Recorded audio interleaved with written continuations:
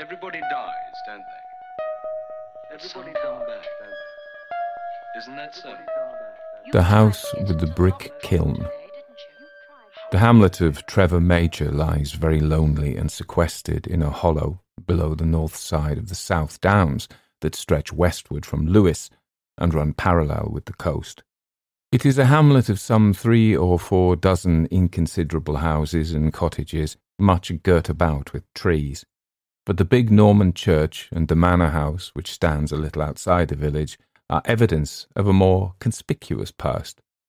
This latter, except for a tenancy of rather less than 3 weeks now, 4 years ago, has stood unoccupied since the summer of 1896, and though it could be taken at a rent almost comically small, it is highly improbable that either of its last tenants, even if times were very bad, would think of passing a night in it again.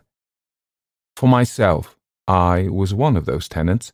I would far prefer living in a workhouse to inhabiting those low-pitched, oak-panelled rooms, and would sooner look from my garret windows onto the squalor and grime of Whitechapel than from the diamond-shaped and leaded panes of the manor of Trevor Major onto the boscage of its cool thickets and the glimmering of its clear chalk stream, where the quick trout glance among the waving water-weeds and over the chalk and gravel of its sliding rapids.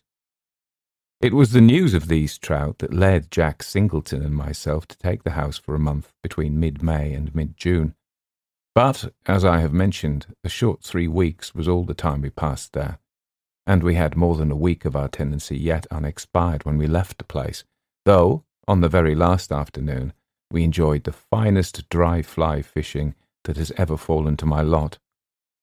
Singleton had originally seen the advertisement of the house in a Sussex paper, with the statement that there was good dry fly fishing belonging to it, but it was with but faint hopes of the reality of the dry fly fishing that we went to look at the place, since we had before this so often inspected depopulated ditches which were offered to the unwary under high-sounding titles. Yet, after a half-hour's stroll by the stream, we went straight back to the agent, and before nightfall had taken it for a month with option of renewal. We arrived accordingly from town at about 5 o'clock on a cloudless afternoon in May, and through the mists of horror that now stand between me and the remembrance of what occurred later, I cannot forget the exquisite loveliness of the impression then conveyed. The garden, it is true, appeared to have been for years untended. Weeds half choked the gravel paths, and the flower beds were a congestion of mingled wild and cultivated vegetations. It was set in a wall of mellowed brick, in which snapdragon and stonecrop had found an anchorage to their liking, and beyond that there stood sentinel a ring of ancient pines in which the breeze made music as of a distant sea. Outside that, the ground sloped slightly downwards in a bank covered with a jungle of wild rose to the stream that ran round 3 sides of the garden, and then followed a meandering course through the 2 big fields which lay towards the village. Over all this we had fishing rights. Above, the same rights extended for another 1/4 of a mile to the arched bridge over which there crossed the road which led to the house. In this field above the house, on the 4th side, where the ground had been embanked to carry the road, stood a brick kiln in a ruinous state. A shallow pit, long overgrown with tall grasses and wild field flowers, showed where the clay had been digged. The house itself was long and narrow. Entering, you passed direct into a square-panelled hall, on the left of which was the dining-room, which communicated with the passage leading to the kitchen and offices. On the right of the hall were 2 excellent sitting-rooms looking out, the one onto the gravel in front of the house, the other onto the garden. From the first of these you could see, through the gap in the pines by which the road approached the house, the brick kiln of which I have already spoken. An oak staircase went up from the hall, and round it ran a gallery, onto which the 3 principal bedrooms opened. These were commensurate with the dining-room and the 2 sitting-rooms below. From this gallery there led a long narrow passage shut off from the rest of the house by a red baize door, which led to a couple more guest rooms and the servants' quarters. Jack Singleton and I shared the same flat in town, and we had set down in the morning Franklin and his wife two old and valued servants to get things ready at Trevor Major and procure help from the village to look after the house, and Mrs. Franklin, with her stout, comfortable face, all wreathed in smiles, opened the door to us. She had had some previous experience of the comfortable quarters which go with fishing, and had come down prepared for the worst, but found it all of the best. The kitchen boiler was not furred, hot and cold water was laid on in the most convenient fashion, and could be obtained from taps that neither stuck nor leaked. Her husband, it appeared, had gone into the village to buy a few necessaries, and she brought up tea for us, and then went upstairs to the two rooms over the dining room and bigger sitting room, which we had chosen for our bedrooms, to unpack. The doors of these were exactly opposite one another to right and left of the gallery, and Jack, who chose the bedroom above the sitting room, had thus a smaller room above the second sitting room, unoccupied, next his, and opening out from it. We had a couple of hours fishing before dinner, each of us catching 3 or 4 brace of trout, and came back in the dusk to the house. Franklin had returned from the village from his errand, reported that he had got a woman to come in to do the housework in the mornings, and mentioned that our arrival had seemed to arouse a good deal of interest. The reason for this was obscure. He could only tell us that he was questioned a dozen times as to whether we really intended to live in the house, and his assurance that we did produced silence and a shaking of heads. But the country folk of Sussex are notable for their silence and chronic attitude of disapproval, and we put this down to local idiosyncrasy. The evening was exquisitely warm, and after dinner we pulled out a couple of basket chairs onto the gravel by the front door and sat for an hour or so, while the night deepened in throbs of gathering darkness. The moon was not risen, and the ring of pines cut off much of the pale starlight, so that when we went in, allured by the shining of the lamp in the sitting-room, it was curiously dark for a clear night in May. And at that moment of stepping from the darkness into the cheerfulness of the lighted house, I had a sudden sensation, to which, during the next fortnight, I became almost accustomed, of there being something unseen and unheard and dreadful near me. In spite of the warmth, I felt myself shiver, and concluded instantly that I had sat out of doors long enough, and without mentioning it to Jack, followed him into the smaller sitting-room, in which we had scarcely yet set foot. It, like the hall, was oak-panelled, and in the panels hung some 6 of watercolour sketches, which we examined idly at first, and then with a growing interest, for they were executed with extraordinary finish and delicacy, and each represented some aspect of the house or garden. Here you looked up the gap in the fir trees into a crimson sunset. Here the garden, trim and carefully tended, dozed beneath some languid summer noon. Here an angry wreath of storm cloud brooded over the meadow where the trout stream ran grey and leaden below a threatening sky, while another, the most careful and arresting of all, was a study of the Brick-Kiln. In this, alone of them all, was there a human figure. A man dressed in grey peered into the open door, from which issued a fierce red glow. The figure was painted with miniature-like elaboration. The face was in profile and represented a youngish man, clean-shaven, with a long aquiline nose and singularly square chin. The sketch was long and narrow in shape, and the chimney of the kiln appeared against a dark sky. From it there issued a thin stream of grey smoke. Jack looked at this with attention. "What a horrible picture," he said, "and how beautifully painted. I feel as if it meant something, as if it was a representation of something that happened, not a mere sketch. By Jove!" He broke off suddenly and went in turn to each of the other pictures. "That's a queer thing," he said. "See if you notice what I mean." With the Brick-Kiln rather vividly impressed on my mind, it was not difficult to see what he had noticed. In each of the pictures appeared the Brick-Kiln, chimney and all, now seen faintly between trees, now in full view, and in each the chimney was smoking. And the odd part is that from the garden side you can't really see the kiln at all," observed Jack. "It's hidden by the house, and yet the artist, F.A., as I see by his signature, puts it in just the same." "What do you make of that?" I asked. "Nothing. I suppose he had a fancy for brick kilns. Let's have a game of piquet." A fortnight of our 3 weeks passed without incident, except that again and again the curious feeling of something dreadful being close at hand was present in my mind. In a way, as I said, I got used to it, but on the other hand, the feeling itself seemed to gain in poignancy. Once, just at the end of the fortnight, I mentioned it to Jack. "Odd you should speak of it," he said, "because I felt the same. When do you feel it? Do you feel it now, for instance?"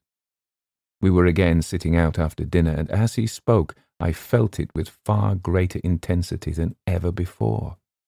And at the same moment, the house door, which had been closed, though probably not latched, swung gently open, letting out a shaft of light from the hall, and as gently swung to again, as if something had stealthily entered. "Yes," I said, "I felt it then. I only feel it in the evening. It was rather bad that time." Jack was silent a moment. "Funny thing, the door opening and shutting like that," he said. "Let's go indoors." We got up, and I remember seeing at that moment that the windows of my bedroom were lit. Mrs. Franklin probably was making things ready for the night. Simultaneously, as we crossed the gravel, there came from just inside the house the sound of a hurried footstep on the stairs, and entering, we found Mrs. Franklin in the hall, looking rather white and startled. "Anything wrong?" I asked. She took 2 or 3 quick breaths before she answered. "No, sir," she said, "at least nothing that I can give an account of.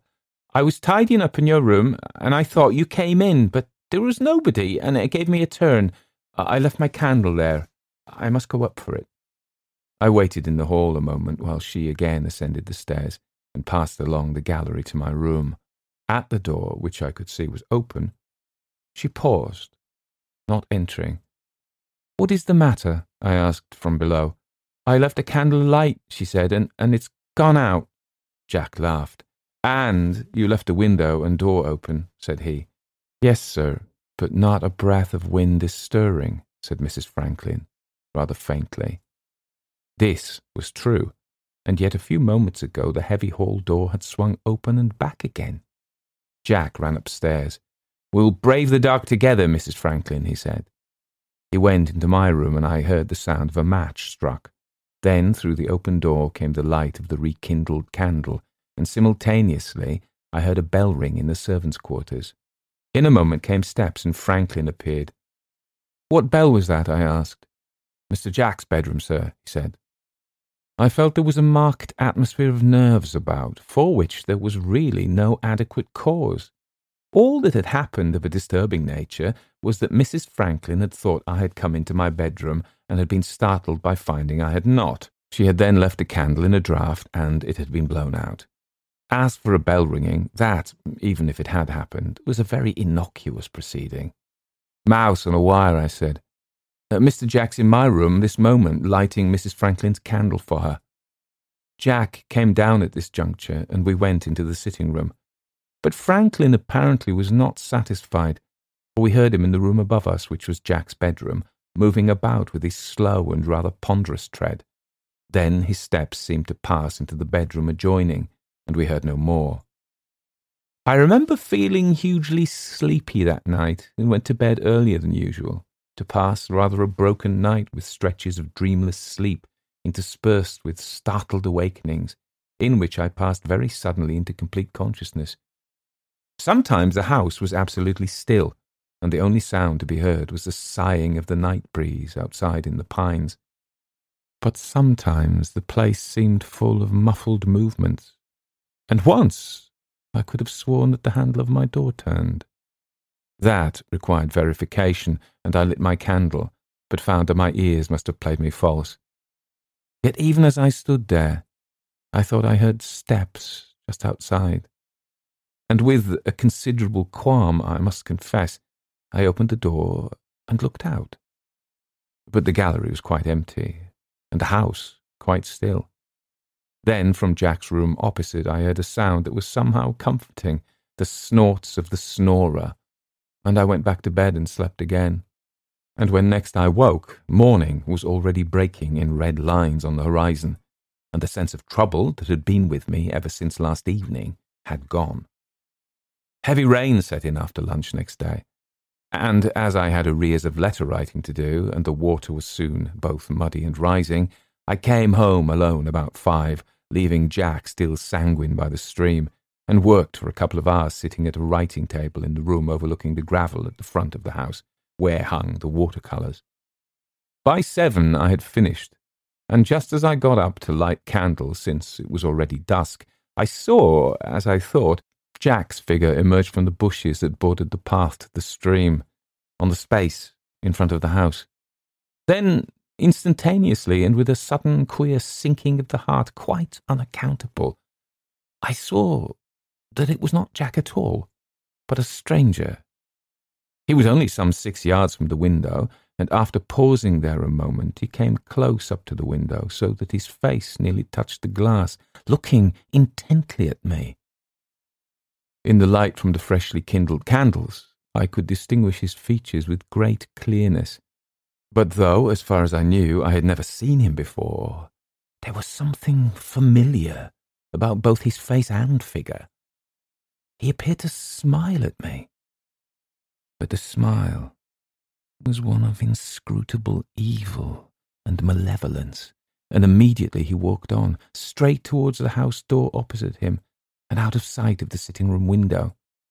Now, little though I liked the look of the man, he was, as I have said, familiar to my eye, and I went out into the hall, since he was clearly coming to the front door, to open it to him and learn his business. So, without waiting for him to ring, I opened it, feeling sure I should find him on the step. Instead, I looked out into the empty gravel sweep, the heavy falling rain, the thick dust, and even as I looked, I felt something that I could not see push by me through the half-open door and pass into the house. Then the stairs creaked, and a moment after, a bell rang. Franklin is the quickest man to answer a bell I've ever seen, and next instant he passed me going upstairs. He tapped at Jack's door, entered, and then came down again. "Mr. Jack still out, sir?" he asked. "Yes, his bell ringing again?" "Yes, sir," said Franklin, quite imperturbably. I went back into the sitting-room, and soon Franklin brought a lamp. He put it on the table above, which hung the careful and curious picture of the Brick-Kiln. And then, with a sudden horror, I saw why the stranger on the gravel outside had been so familiar to me. In all respects he resembled the figure that peered into the kiln. It was more than a resemblance. It was an identity.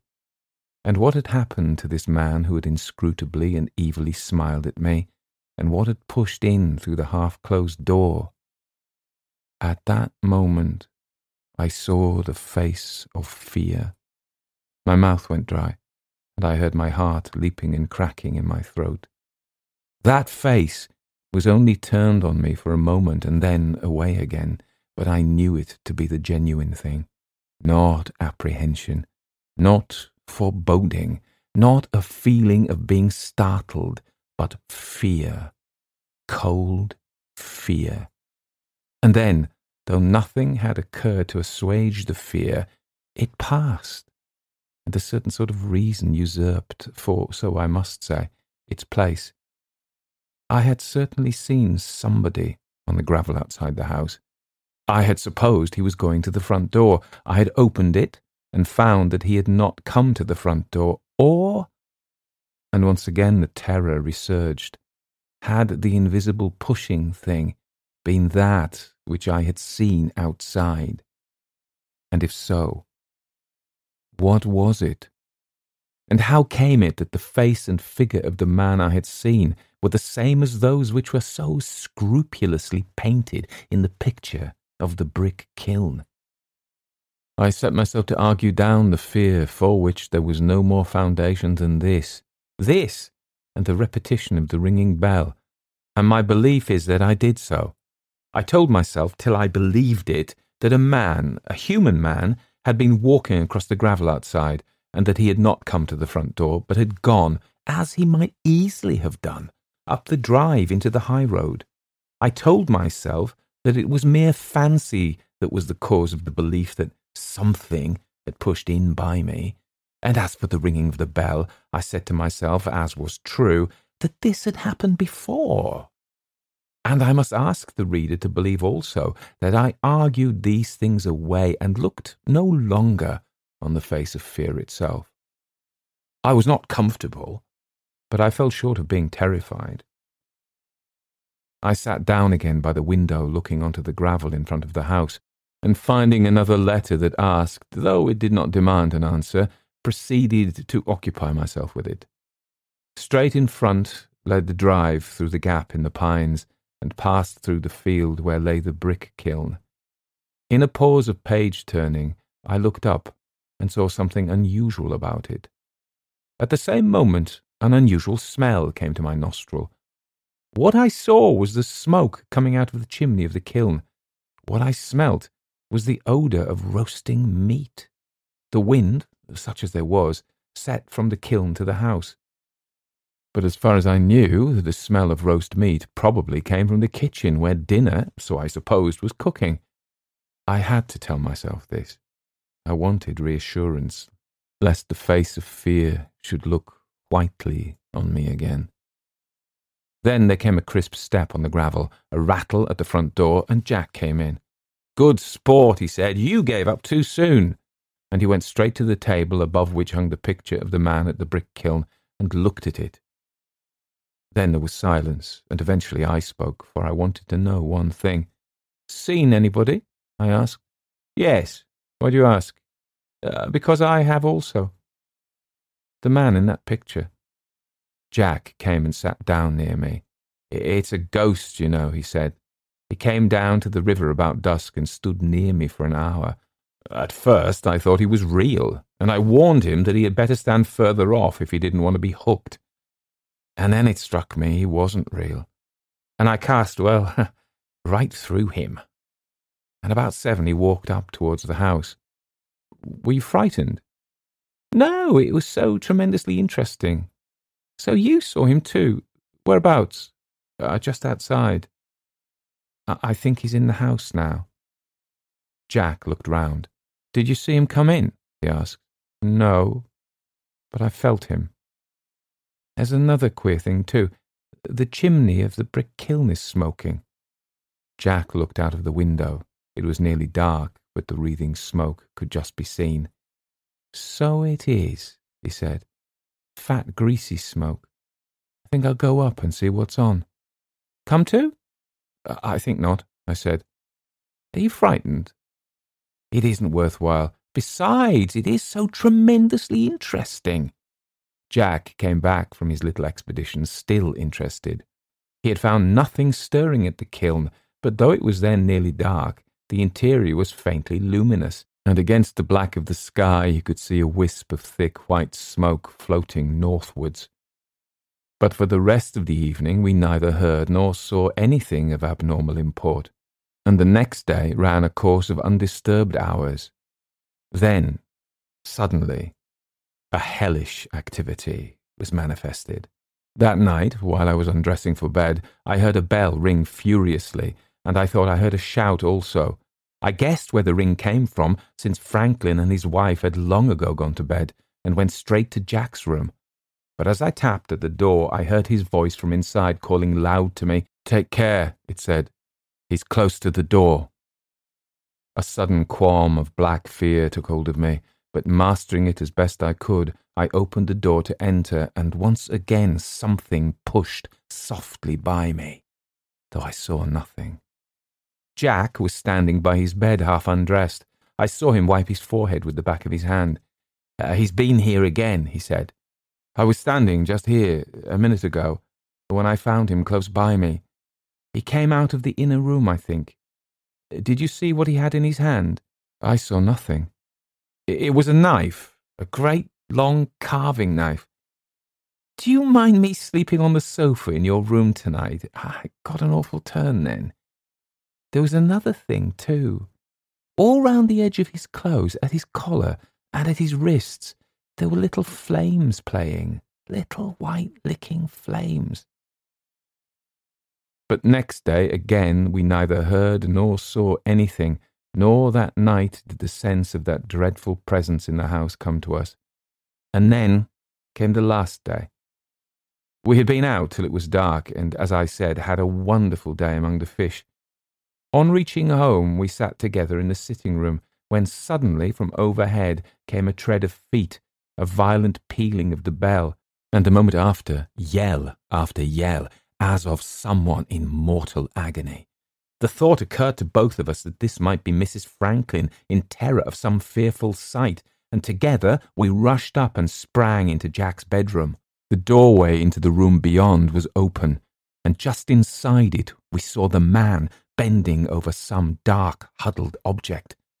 Though the room was dark, we could see him perfectly, for a light, stale and impure seemed to come from him. He had again a long knife in his hand, and as we entered he was wiping it on the mass that lay at his feet. Then he took it up, and we saw what it was, a woman with head nearly severed. But it was not Mrs. Franklin. And then the whole thing vanished, and we were standing looking into a dark and empty room. We went downstairs without a word, and it was not until we were both in the sitting room below that Jack spoke.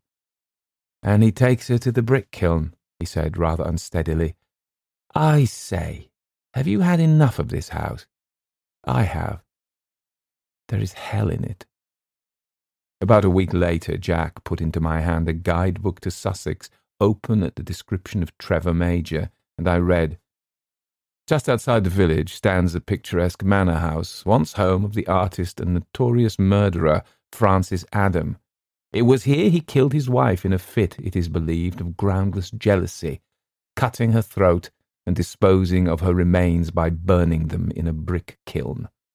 Certain charred fragments found 6 months afterwards led to his arrest and execution. So, I prefer to leave the house with the brick-kiln and the pictures signed F.A.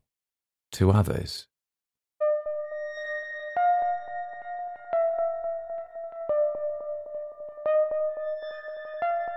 Everybody dies, don't they? Everybody come back, don't they? Isn't that so? You tried to get into the locked room today, didn't you? How do the dead come back, Mother? Hi, so that was E.F. Benson's The House of the Brick-Kiln. And I wanted to thank Jay Parrish for this, because he has signed up as a Patreon and as a YouTube member as well, as in fact, at the higher level, which kind of gives him the privilege of suggesting a story. And what he did was, he said, you choose a story. So there we are. So I chose this one. What do I think about E.F. Benson's stories? I think they're good. Some of them are better than others. I like this one. I think at his best, he approaches M.R. James, you know. And sometimes some of his stories, I think, are actually, well, how dare I say this, better than some of M.R. James's. But the thing that he does is he explains the ghosts. And I've come to believe that the less we know about the spirits and the ghosts, the scarier they are. So a lot of M.R. James's stuff is totally inexplicable, not just not explained, but what on earth is it about? Mezzotint, what is that thing? Okay, it's about stealing a child, but it doesn't really make a lot of sense. And in A Whistle, the flapping linen on the bed, what is that about, you know? And also, that reminds me a lot of the weirdness that I find in Robert Aikman, whereby his stories are just odd, and they're very rooted in the everyday, but the oddness of them is jarring, really.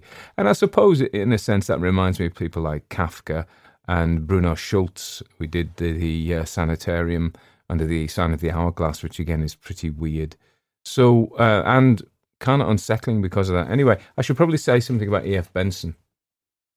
So E.F. Benson, Edward Frederick Benson, better known as E.F., was an English novelist, biographer, memoirist,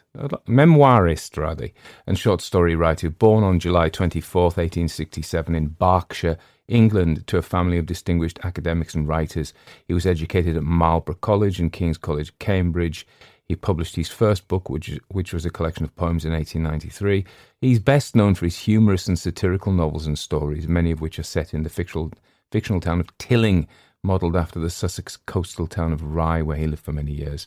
His most famous works are the 6 Map and Lucia novels, which follow the social climbing and petty rivalries of 2 women, Lucia and Miss Map, in a small town in the early 20th century. The novels were hugely popular in their time and have been adapted for television and radio several times. I recently did a P.G. Wodehouse. Somebody tried to correct my pronunciation and say, no. It's written Wodehouse, and they thought it should be pronounced Wodehouse, but it shouldn't. It's like the old Jekyll, Dr. Jekyll controversy. Jekyll is how it was pronounced. I know it looks like it should be Jekyll, and it's been pronounced Jekyll because of that, and some people in my Jekyll will correct me, but they're wrong, and they're wrong about Wodehouse as well. I'm very strident. So, so P.G. Wodehouse. And P.G. Wodehouse he's remained possibly as popular. Evelyn Waugh as well as popular. Perhaps E.F.'s Map and Lucia are not as popular as they were. So he never married. He was gay, but he didn't come out as being gay during his lifetime. He died on February 29th, 1914, in London, of throat cancer at the age of 72. He was, so we say, his father, Edward White Benson, was the Archbishop of Canterbury, from the top dog in the English church, from 1883 to 1896.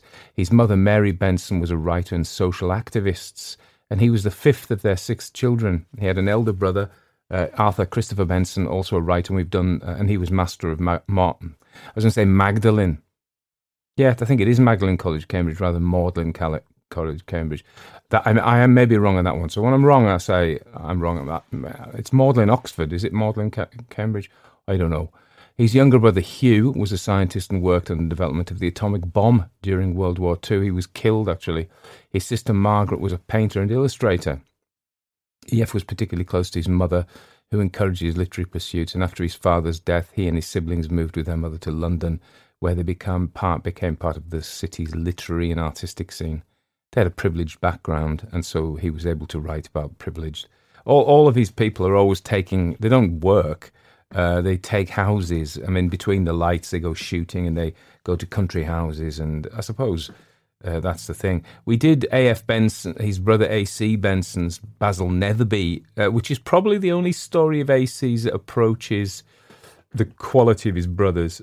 He had his other brother was a Catholic priest, R.H. Benson, and his stories are too contrived, I don't mean that they are too forced with spiritual messages, particularly Roman Catholic spiritual messages, which are fine, but I don't like kind of being preached at in stories, either politically or religiously. So, and I think it just takes away from the story. Probably that's why I don't like it. If it was done successfully, potentially, I wouldn't mind, but it takes away from the story. Stories are written to amuse people, aren't they? So I think what we can say about this story is, so we have kind of an abandoned house. It's a bit gothic. It's an English country house. The weather's lovely, so that's not so gothic. It's in a remote area where the locals look askance at them, or askance at them. Again, here we have been tripping over our pronunciation tonight.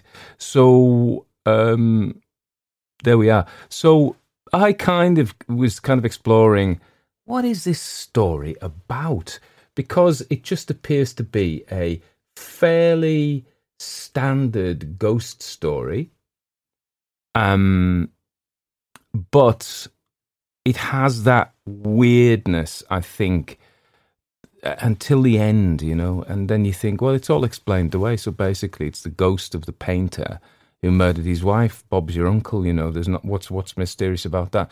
And what I've said before is that once we pin things down and we understand them, They're not frightening anymore. It's the uncertainty that is frightening. Where is the monster? Where is the ghost? What is it? What does it intend for the character there? And while that is up in the air and we don't know, we can't predict it. But once we've got it taped down, it's like, oh, it's a vampire. Oh, we know what to do about those. Oh, it's a ghost of a guy who murdered his wife. Absolutely no problem at all. I suppose the only thing is to say that, if you were in that house and all that was going on, you would probably be a little bit scared. A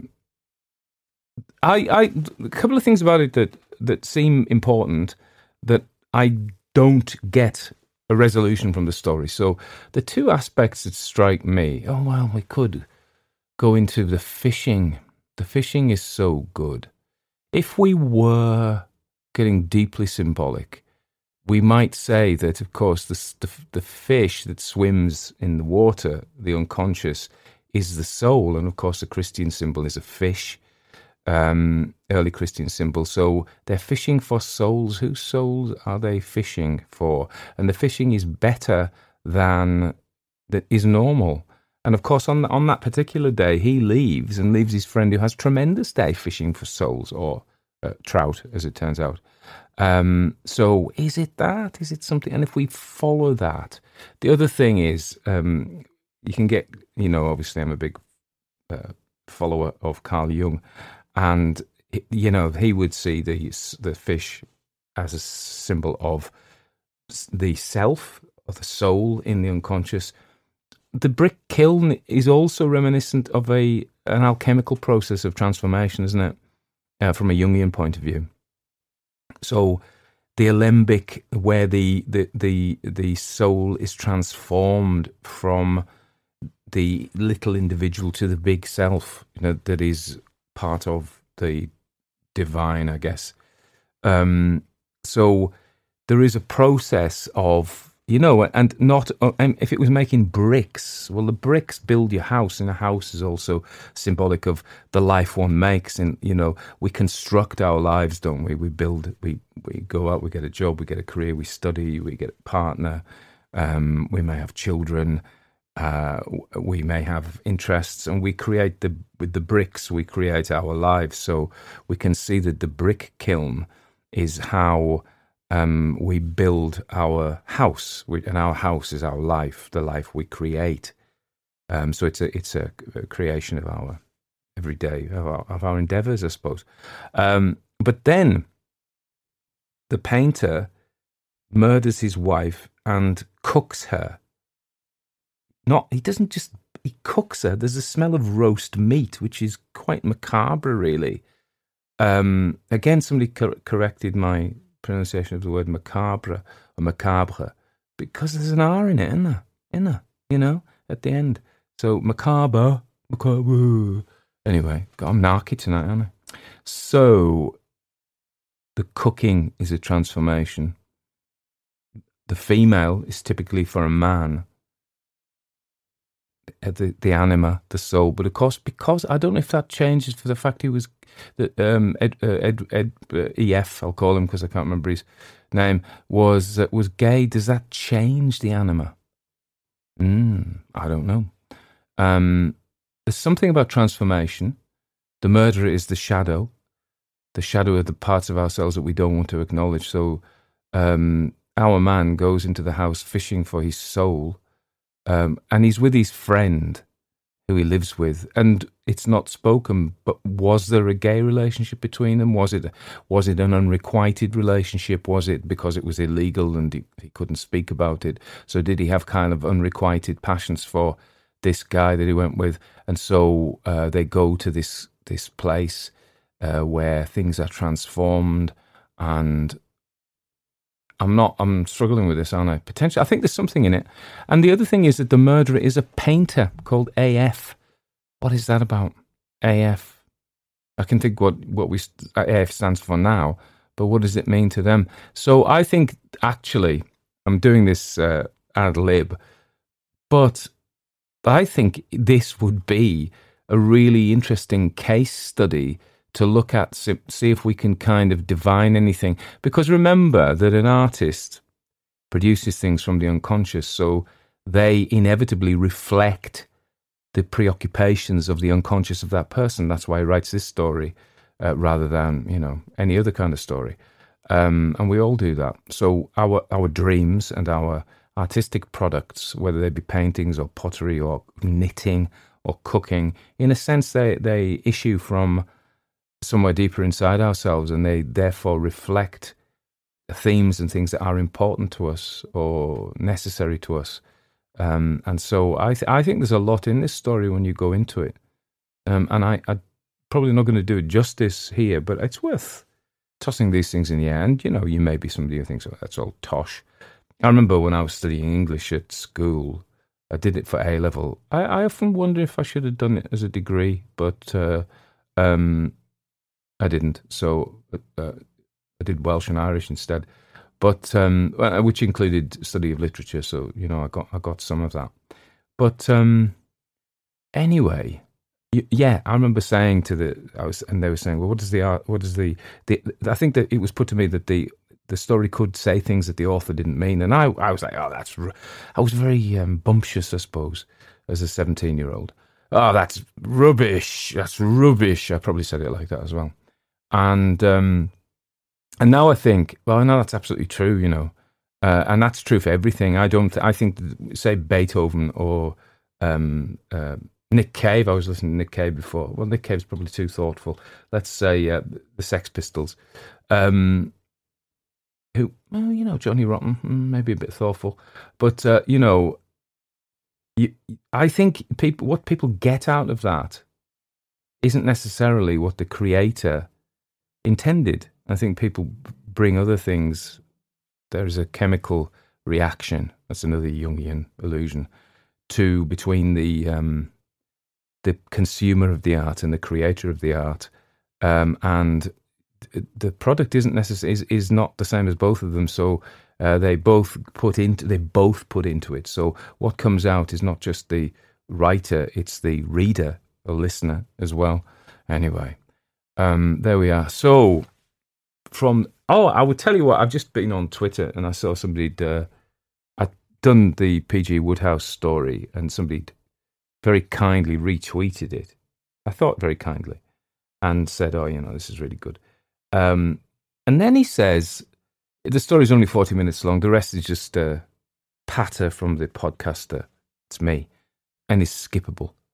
I thought, how dare you? But then I thought, that's how it used to be about people falling asleep in the stories, and I'm actually really cool about it now. I actually think, well, if I help you fall asleep, and sleep is what you need, that's actually quite nice. So I've changed my position on that, and I suppose it doesn't really matter to me whether he skips it or whether he thinks my yattering is skippable, because if you were to honestly ask me, do I think all the stuff I've just been going on about, apart from possibly the facts about E.F. Benson, are worth the paper they're written on, or are worth the bits on the hard drive that they are stored in? Well, yeah, probably not. It's just kind of riffing on air, isn't it? And so anyway, the rest of the time I've got puppy brain. We got our puppies 2 and a bit weeks ago, and you probably know that Jasper had a growth on his toe, and we were a bit worried about that, to be fair. And he's had his toe amputated, and he's doing all right, but of course there's a worry that it may have spread before, because he's so young that he's going to be growing fast. So at this point in time, I don't know what they're going to do some histology on the bone to see if it's infiltrated the bone, and if it hasn't, then we're probably free. And if it has, that is bad. But, he's a happy little boy. And they're learning to sit, and, we're struggling to toilet train them. They mostly do it, but sometimes they just nip in and have a pee on the bathroom floor. And they're boisterous. And we got them because we were like the runts of the litter, really. So Ruby, who's the little grey one, she was known as Sleepy Grey. She never got a milk. There were 8 puppies, with 10 who died. So there were 8 puppies, and there was a massive free-for-all. And she was the little one. She used to just sit and sleep. So we thought, she's going to be very quiet. And she is a total tiny terror. She's a firebrand. And she's really come out of herself, but she's tiny still. And then he was big, but because he had this thing on his paw, he was at the back as well. And so they were the two runts, really. And they kind of had a relationship whereby he would get tired and he would retreat, and then she would go and give him a lick. And that was very sweet. She tries to murder him now, though, and he fights back. So that's just that. So yeah, that's all I think about now is puppies. I've got nothing else to say. I was reading some Slavoj Žižek's his book on how to read Lacan. I find Jacques Lacan really hard, but I think everybody does. But the way Žižek explains it is actually really illuminating. So in the morning, I kind of give myself some reading time. I read that. I read The Spectator, which is a famously right-wing paper, but it's really well written. And I like the arts and books section. And I agree with some of the stuff and I heartily disagree with other things. But my granddad was a bit like that. He was a strong Labour man all his life, and he used to read the Daily Express, which is a notoriously right-wing paper. And I remember saying to him, "Why'd you read this?" So he could argue with it. He liked arguing with it, but I think also he had good sports. He was massively interested in sports, rugby and cricket particularly, and horse racing. He was one of these guys who he only put tiny bits of money on them, but he would work out the form and the best bet, and then he would go with these couple of shillings and put them on the horses. And I don't remember him ever winning. In fact, the time we won, he once asked me to pick a horse for the Grand National, which has just been big steeplechase, and it was Red Rum. So I don't know, I was quite small then, and I liked the name and I picked it, and he won. So ever after that, he got me to pick the horse for the Grand National for him, and it never won again. And I've never been able to pick a winner since. I remember going to the races. I enjoy going to the races, and I realised somebody's now offended about those poor horses. But I had a couple of good days at the races. I never won anything though. Yeah, it's a funny old world, isn't it? So I hope you're all well, and I will go and now finish this and go. Oh, I went to a philosophy course this morning. There's a guy called Darren Harper runs it, and we were doing. We did some Chinese philosophy, and did the Upanishads last month, and we're doing the Bhagavad Gita this month, and Krishna and Arjuna, and that was pretty cool. And I think we're doing Jainism next month, so we're working. And he's done Stoicism. I missed that. I like the Eastern philosophy, but there we are. So that's all I've done, really. Okay, hope you're all well. And recorded stories. I forgot. I'm just kind of on the cusp of publishing my new volume of ghost stories called Further Ghost Stories. I realised it's a really weird thing, I was totally gobsmacked because over Christmas I worked out between the podcast and YouTube, there were 250,000 listens to these episodes. And you think that's 250,000, not necessarily separate people, but it's a heck of a lot of people. And that's what people want, really. They want me to read them stories. So I mustn't kind of think that the audience is the same for my written stories. Be good if it was, wouldn't it? But it isn't, and that's another thing. So, and I always think about magical thinking, if the world was as we wished it were, but it isn't. And that's the truth. And that's a hard truth. And that's the truth, of course, as you grow into being an adult, you realise that the world is not what you want it to be. And just by wishing something was so, doesn't make it so. Anyway, and with that thought, bye-bye.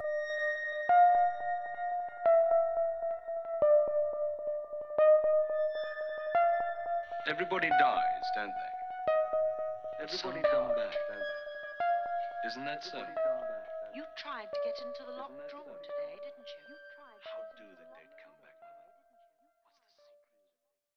back? I invite you to consider becoming a Patreon of the podcast. Patreons perform a really useful task for me in that they give me the wherewithal, the finance through their contributions to enable me to devote time to producing stories for you. So it's actually really helpful if you want to hear more stories. And there is a big, on Patreon, there is a big backlog of stories, a big library of stories that you can access by becoming a patron. You can download them as well, which is more difficult on podcasts and on YouTube. But if you want to become a patron, you get the double whammy of supporting my work, which enables me to do more work. Imagine that. You pay me to do more, and I do more work for you and produce more stories for you, which is, and you know, I appreciate it. So you get my love and gratitude. And also you get access to a big backlog of stories and members only stories. Every month I do at least one members only story. So it's kind of a really good thing to do. And I would just like to invite you to consider becoming a Patreon. It's hard to say links, but this is www.patreon.com/Barcud, Barcud. That's me. See you there.